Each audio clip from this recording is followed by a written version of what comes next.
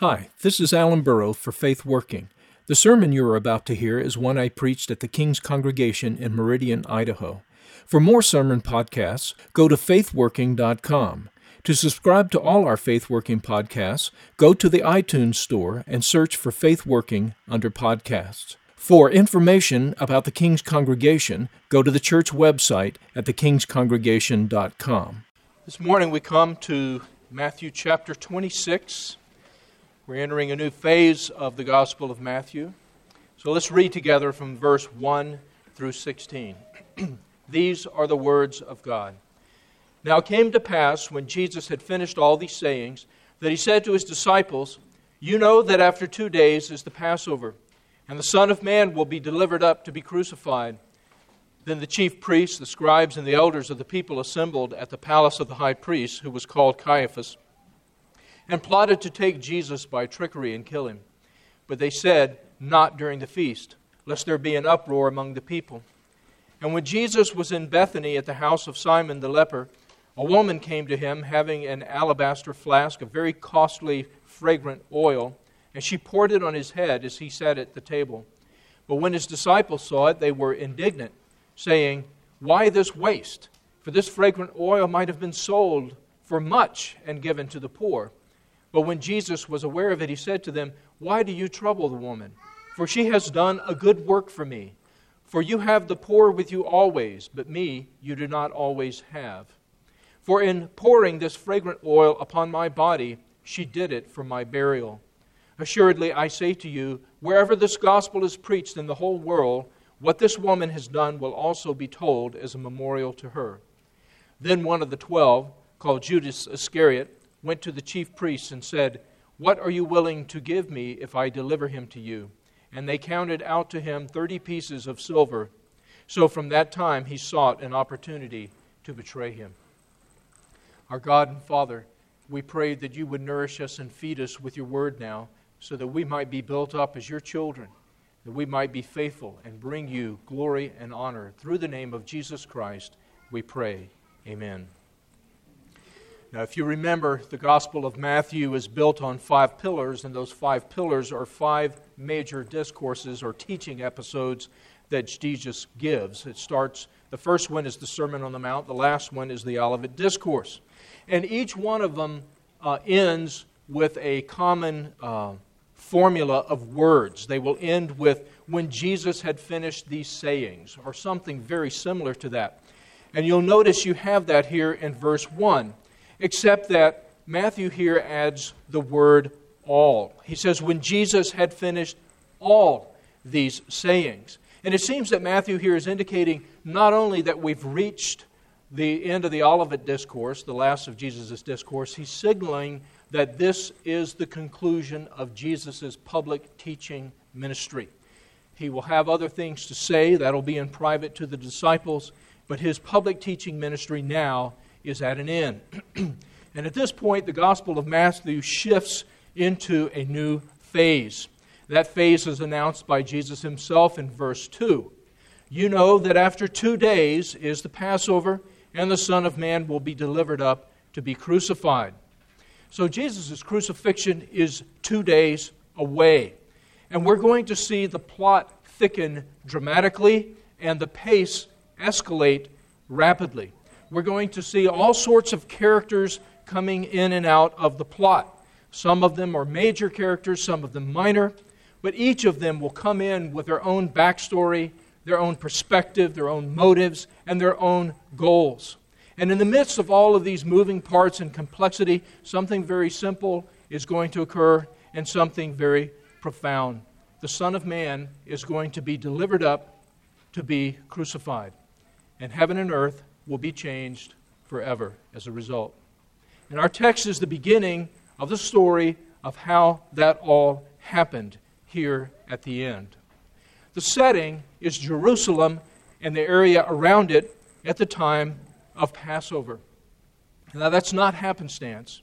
Jesus says, after 2 days is Passover and the Son of Man will be delivered up to be crucified, implying that there is a reason why Jesus' crucifixion will coincide with the killing of the Passover lambs. Well, that reason is spelled out for us by Paul in 1 Corinthians 5:7 when he refers to Jesus as Christ our Passover. Christ our Passover was sacrificed for us. In other words, Christ is Passover. Christ is the one whom all the Passover lambs sacrificed over all of the centuries pointed to. So Passover is when Jesus' crucifixion has to be, because his death is the reality to which Passover has pointed from the very beginning. Now let's think about that, because there's a lot of meaning there. If you remember, the first Passover was inaugurated in Exodus, immediately before the children of Israel left Egypt.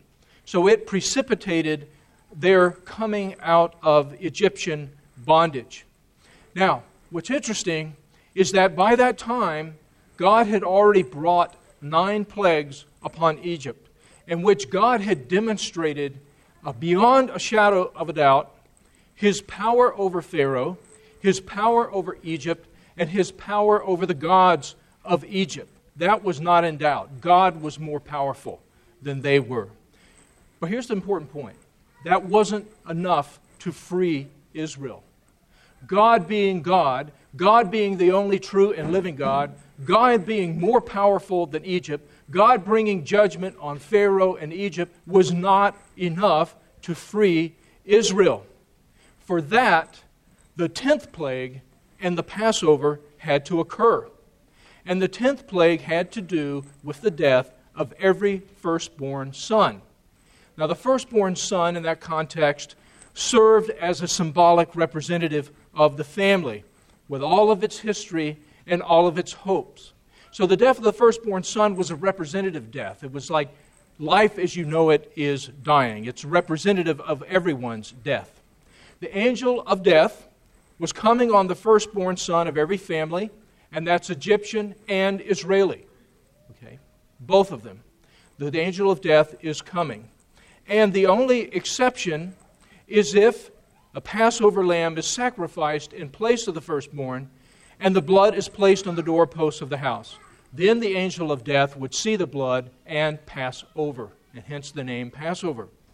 So the first 9 plagues, as mighty and awesome as they were not sufficient to spare a family from death and to bring them out of slavery into freedom and into a relationship with the living God.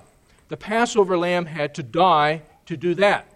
And in order for the Passover lamb to die and the blood to be applied, the family had to believe.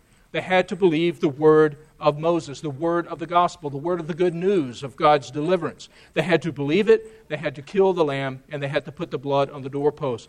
Only then did life and freedom come to a household.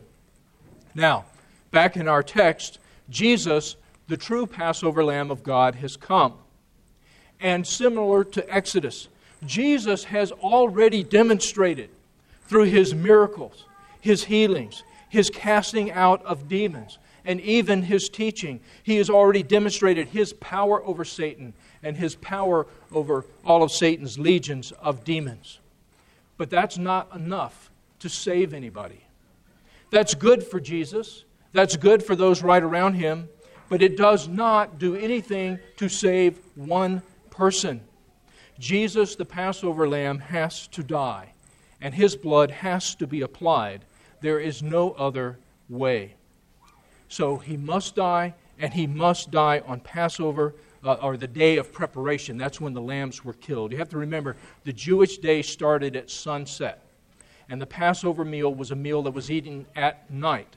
And so when they killed the Passover lambs in the mornings or afternoon, whenever it was, to prepare for the meal, that's actually happening the day before by Jewish reckoning. And that failure to understand this is one of the reasons why we tend to get confused about the gospel chronologies having to do with the death of Jesus. So Jesus is going to die on the same day in which the Passover lambs are all killed. Okay? They will be eaten. The actual Passover is the next day. In other words, after sunset. To us, it's the same day. To them, it's the next day. So this meal that Jesus is having with his disciples is actually the day before the normal Passover meal would be eaten. Jesus obviously will not be able to eat that with his disciples.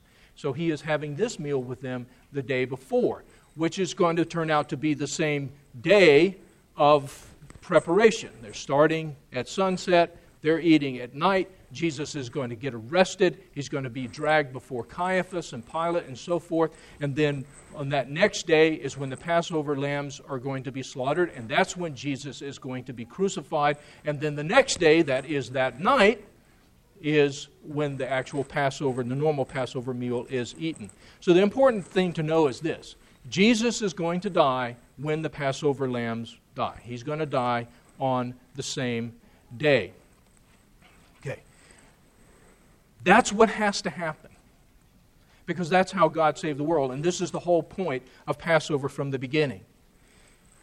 But the story of how this comes about, given the fact that the rulers have decided that he must not die during Passover, is what our text tells us.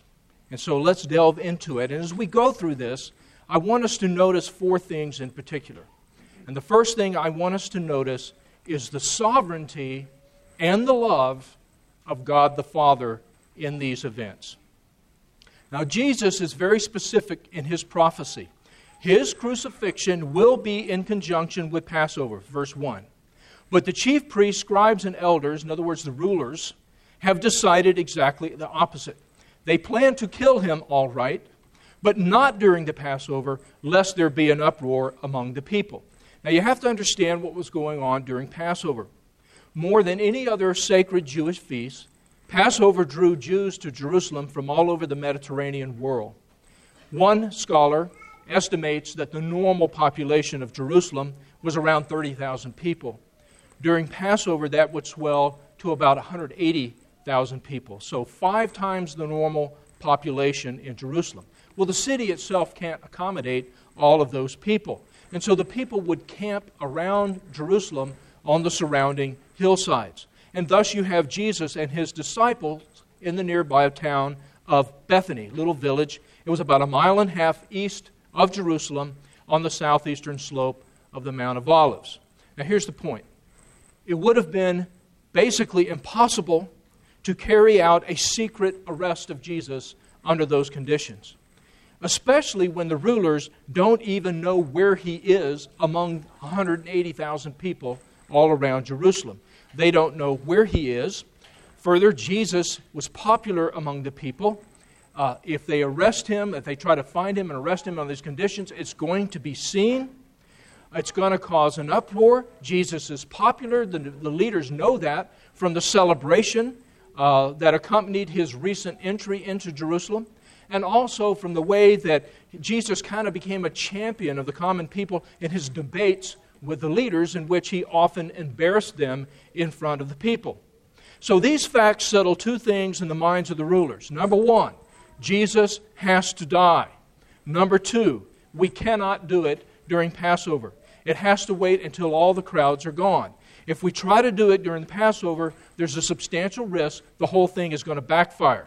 The rest is going to be seen. There's going to be a big uproar among the people.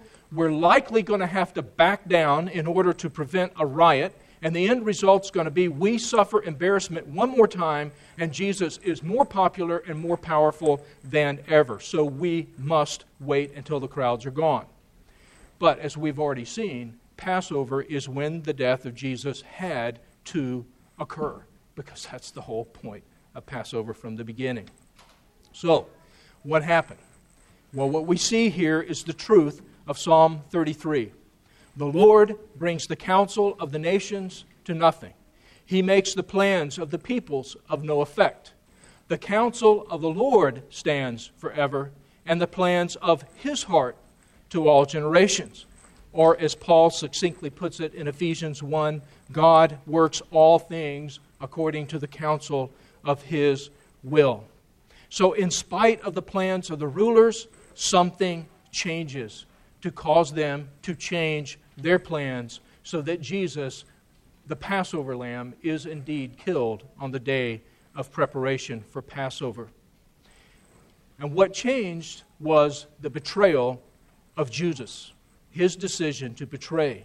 This gave the rulers the opportunity to be able to learn exactly where Jesus was, to be able to recognize him at night, and to be able to pull off, if the conditions were right, pull off a secret arrest in the nighttime, and before anybody knew anything, it was all going to be over.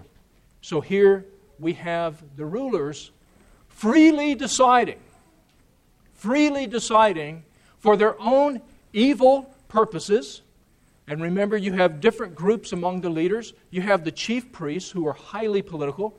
After the Maccabees have liberated Judea from the fallout from the Greek Empire a couple of hundred years before, the high priests became descendants of the Maccabees. They were of the Hasmonean line, which means they're not connected at all with Levi, the original high priesthood. And they have become very, very political. In fact, the high priests were selected at this point by the Roman officials. The Romans decided who high priest would be, not the Jews, not any normal men. So, do you think the high priest is going to be somebody who is in with Rome? If he's not, he's never going to be appointed. Caiaphas, who is high priest at this time, served for over 30 years as high priest, which was a testament to just how political he was. Very political. So he's got his reasons for wanting Jesus dead. They're his personal reasons. And the high priestly family is going to be behind him. It's like, this guy is going to start stirring things up. He's going to bring the Romans in. We're going to be in trouble. They're going to blame me, high priest, and my family because we can't keep these people under control. We're going to lose our position and our status. He's got his reasons. Those reasons are different than reasons from others. They're different than the reasons of the scribes. The scribes are the conservatives. They're the normal, at odds with the high priest, because the high priests are the liberals and the secularists. And so the scribes are normal, they're enemies. The Pharisees and the scribes are normally enemies against the high priests and the Sadducees and so forth. But here, they're working together. But the motives of the scribes for saying Jesus has to die is completely different from the motives of the high priest. But it doesn't matter. Everybody's making their own decisions. All of these rulers are making their own decisions for their own good and sufficient reasons. And yet all of them decide to do exactly what God has decreed would be done. It is the counsel of the Lord that stands to all generations. So their free decisions do not cancel out God's decrees and His counsel and its standing. And yet God's decrees and His sovereignty, His exhaustive sovereignty over every detail and over every person does not cancel out the free decisions of these men. And what we see here is that all of our assumptions about the sovereignty of God are untrue. They're backwards. Because what do we assume? We assume the more sovereign God is, the less free we are. Isn't that true? If God ordains all things, that means we're not free. Of course, we all believe in the sovereignty of God because we all believe Romans 8:28. God works all things together for good to those who love Him, which you cannot have unless God is sovereign over all things. You can't have that promise. And Christians instinctively know that. I've never met a Christian who didn't believe Romans 8:28. I've never met a Christian who did not believe in the exhaustive sovereignty of God when they're on their knees praying. I've never met a Christian who didn't pray to a God who was completely able to change the heart of the most wicked ruler and make them think it's their idea, just like He did here. So what we start to see here with the sovereignty of God and the freedom of man is it's completely upside down from what we think. The more sovereign God is, the more free we are. How does that work? Well, that's when we run into trouble, is when we start trying to say how it works. Because we can't say that. But we know that it works. And we know more than any other time in Scripture, in the crucifixion of Jesus Christ and the events leading up to it, we see how God's sovereignty works. We're free because God is sovereign. And His sovereignty is what He exercises to save. What is His sovereignty exercising to do here? To give His Son. God so loved the world that He gave His Son. That's what He's doing. He's giving His Son. And His Son must die on Passover because His Son is Passover. And yet all of these men, for their evil reasons, for their evil purposes, will make their own decisions. It's like Peter told the people of Israel on the day of Pentecost. He says, Jesus, being delivered by the determined purpose and foreknowledge of God, that's what God's doing. He's giving His Son because He so loves the world. That's God's part. Now here's the other people's part. You have taken by lawless hands and have crucified Him and put Him to death. That's your part. Now we go back to God. What's His part? Whom God raised up. That's how it works. Which means we don't know exactly how it works. But we know that it works. God's good intentions doesn't excuse the evil intentions of these men, nor their evil actions. But their evil intentions and their evil actions do not cancel out the love of God and the sovereignty of God to save the world. That's the way it works. So because God is sovereign, man is free. Never forget that. Never forget that. Because God is sovereign, we are free. And that's what we see operating here. In fact, the two main characters in this whole storyline and all of these moving parts and all of this fast action that we're going to see up through the crucifixion and the resurrection, all these characters coming in with their own part and their own reasons and their own angles, the two main characters in this whole plot are God the Father and God the Son. And we've already seen God the Father's role. He has given His Son because He so loved the world. Now we're going to look at the second main thing I want you to see here, and that is the role of the Son. I want us to see the obedience of Jesus, the Son. Throughout the events leading up to the cross, Jesus is the one person who knows exactly what is going to happen. He is going to be betrayed, arrested, framed, scourged, and crucified. And to all of that, Jesus says, Amen. Jesus walks this path not out of ignorance or naivety. Jesus, during all the first part of His ministry, stayed away from Jerusalem for the most part because He saw the scribes and Pharisees and everybody starting to get angry. It's going to provoke things to a head. It wasn't time for things to come to the head. Jesus retreats to Galilee. He retreats to the far outlands. He's avoiding conflict. That's been His MO from the beginning throughout His ministry. Avoid these conflicts. Don't bring things to a head. But then it becomes time. It becomes His time. It becomes time for Him to die. And He sets His face toward Jerusalem. Now that everything is in a cauldron and it's all boiling, He's going straight towards Jerusalem, and His disciples are like, Lord, what? Do you have some kind of death wish? Yeah, actually. He walks this path out of obedience to the Father. And that obedience is motivated by two things, faith and love. Faith and love. First of all, faith toward His Father. Jesus believes His Father's promise that Jesus goes to the cross bearing the sins of the world. God is not going to leave Him to suffer in decay. But God the Father is going to bring Him out the other side of the grave. He's going to raise Him up in a new glorified life, which He will give to His people and to the world through the Spirit. God's going to raise Him up into heaven, seat Him on His throne, and give Him all power and authority in heaven and earth, and is also going to anoint Him as high priest. Jesus believes what His Father says. The second thing is Jesus loves His Father. In the Gospel of John, Jesus says, I always do the things that please Him. And that's the result of faith and love. When you have sincere faith and sincere love, what you have is a sincere, consuming desire to please the object of your faith and love. And that's what produces heartfelt obedience. Faith and love. Faith and love for His Father, love for His brethren whom He will save. This produces eyes open, heartfelt obedience. Now, everything Jesus did in his life was obedient, but the crowning moment of his faith, of his love, and his obedience was the cross. And therefore, more than any other act, it is that act that saves us. Paul put it this way in Philippians 2. Jesus, being in the form of God, in other words, he was God the Son before he became a man.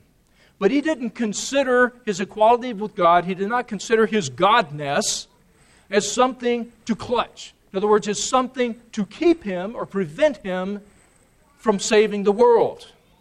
No, instead he empties himself. He takes the form of a bondservant. He is incarnate. He comes in the likeness of man, and he's found as a man. But that's not enough. He humbles himself, and he becomes obedient to the point of death, even the death of the cross, which was not only a really cruel way to die, it prolonged death. It drug it out, prolonged it. And you have to remember the scourging, too, because a lot of people died from scourging.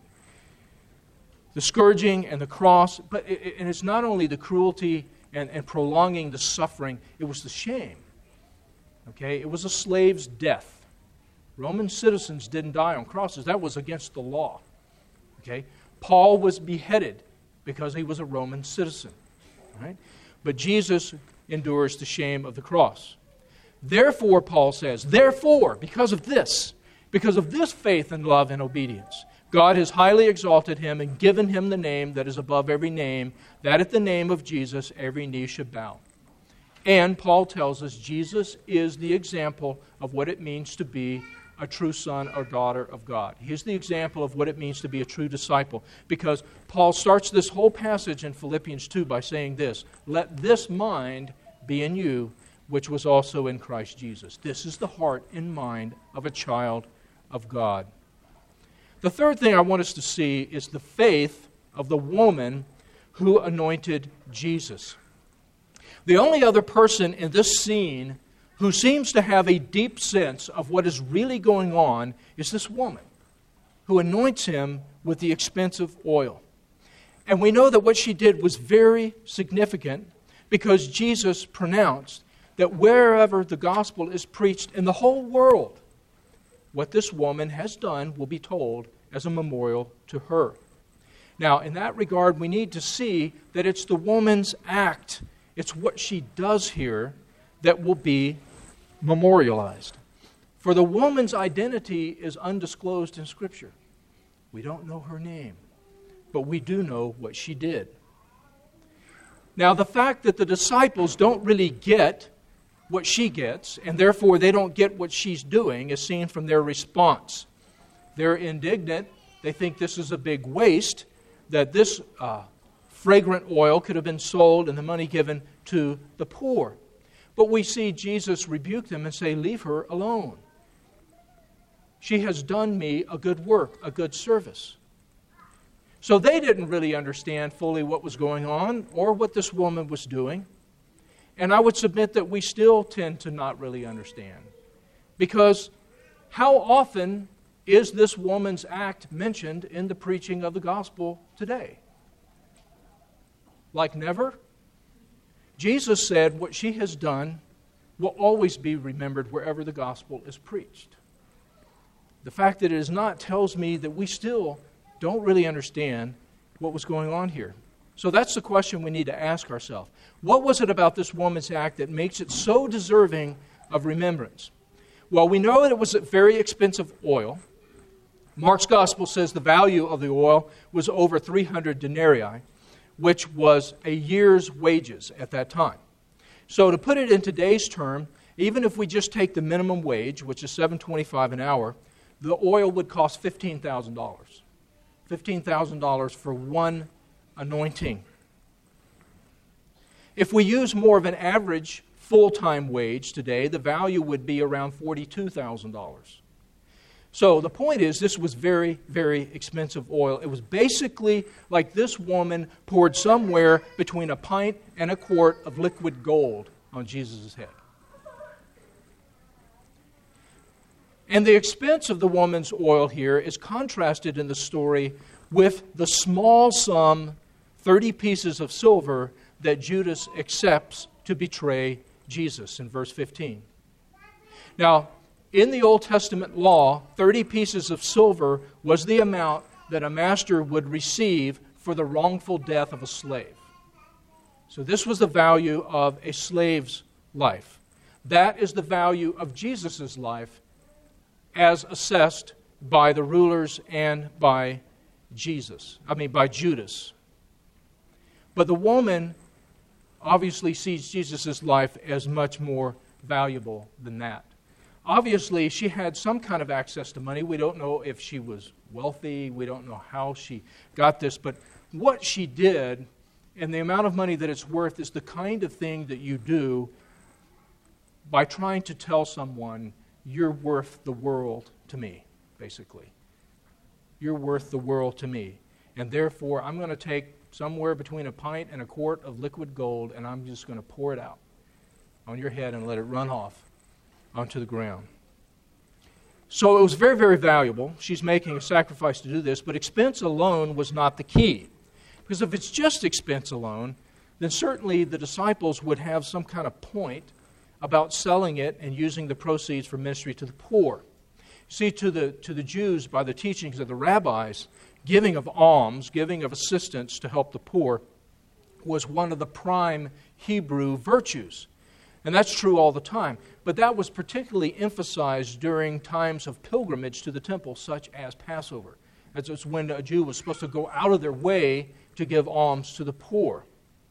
So it's not the expense alone. It's the fact that the expense was appropriate to the person and the occasion. It's not the money alone. It's the fact that the expense is appropriate to the person, Jesus, and the occasion, his death. But once again, this woman seems to have some deep sense of what is about to happen to Jesus. And it's something that seems to have eluded his disciples. And there seems to be more. He says, she has anointed me for burial.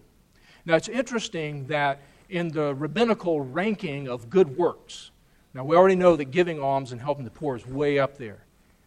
But there's one thing that was higher, a higher duty, a higher good work, and that was ministering to somebody in their death, giving them an honored and proper burial. Basically, ministering to somebody in their death was even higher. That's something I think we ought to take note of when we think about ministry today. To the extent that the rabbis had any wisdom, and I think they had some wisdom,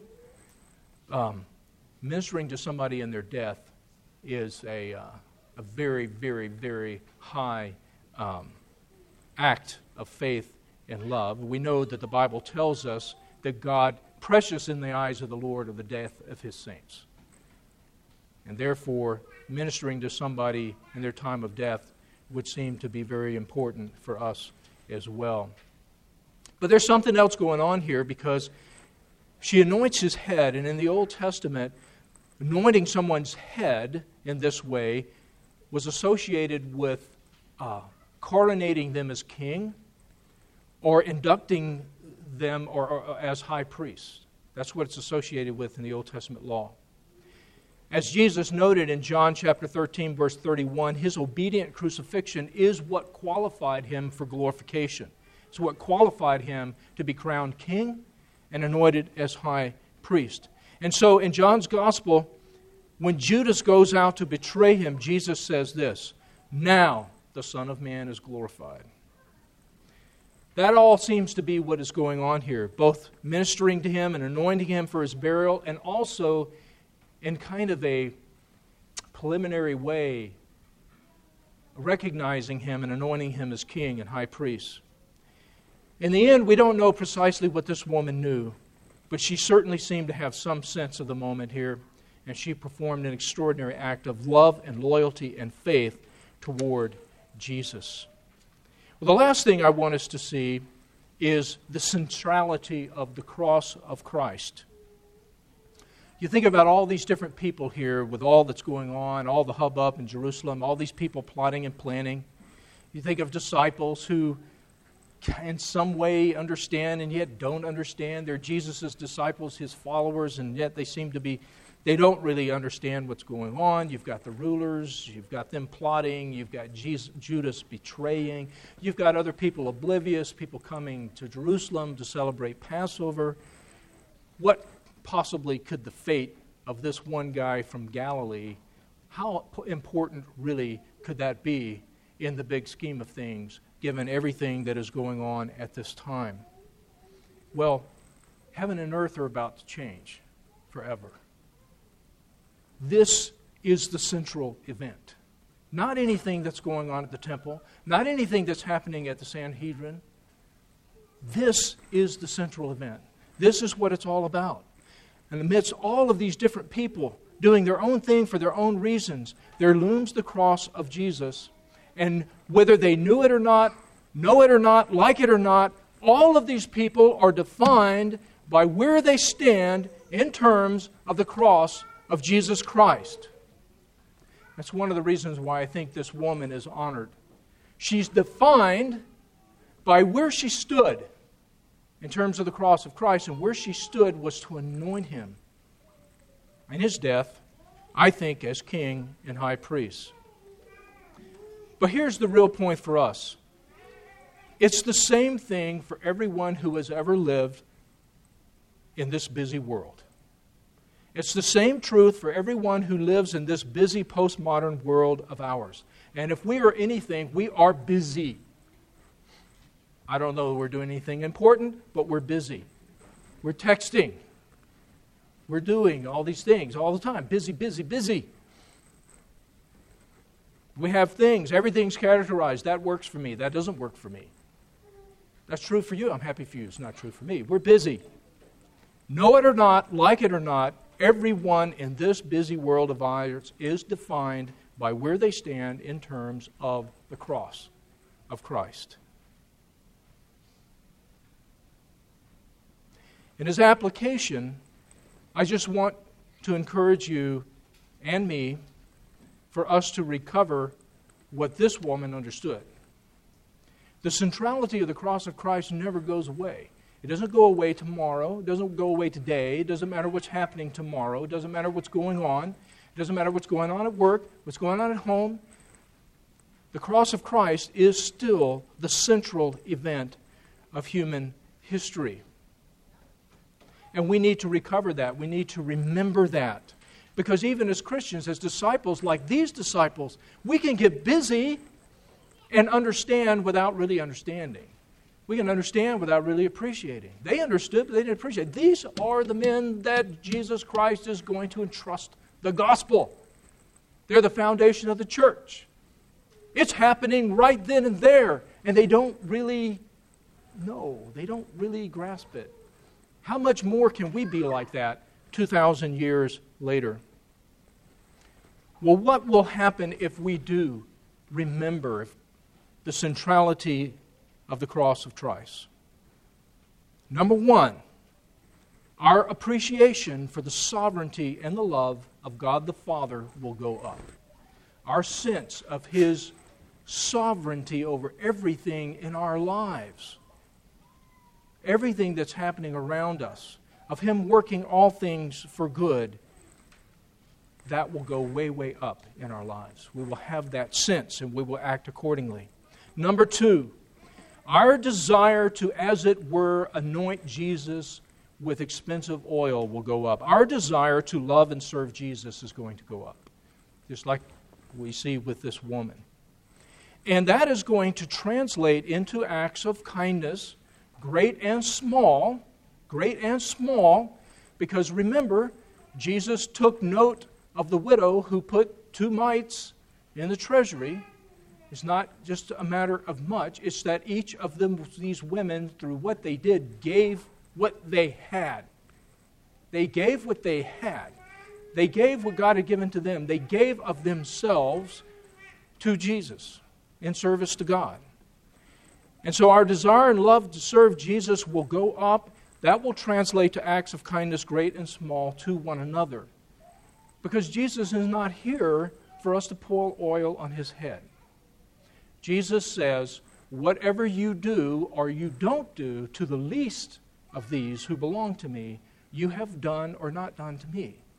And Jesus doesn't, small things don't elude his notice. 2 mites going into the treasury, he doesn't miss that.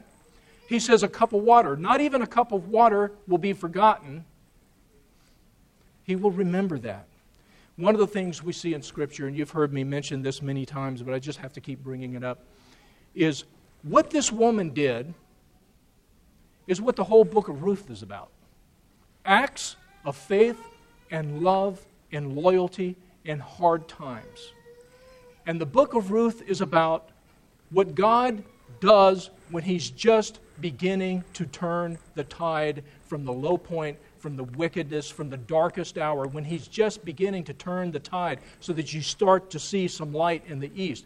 What does it look like when God starts to move that way? It looks like the book of Ruth. It looks like ordinary people. Naomi and Ruth had nothing. Boaz was a rich man. Rich or poor, it means doing acts of kindness and love and loyalty to God's people, to one another. That's what it looks like. That's what God always does when He's going to do something big. So this is what it will look like in our lives if we recover the centrality of the cross of Christ, which I urge you to do in the name of the Father, the Son, and the Holy Spirit. Amen.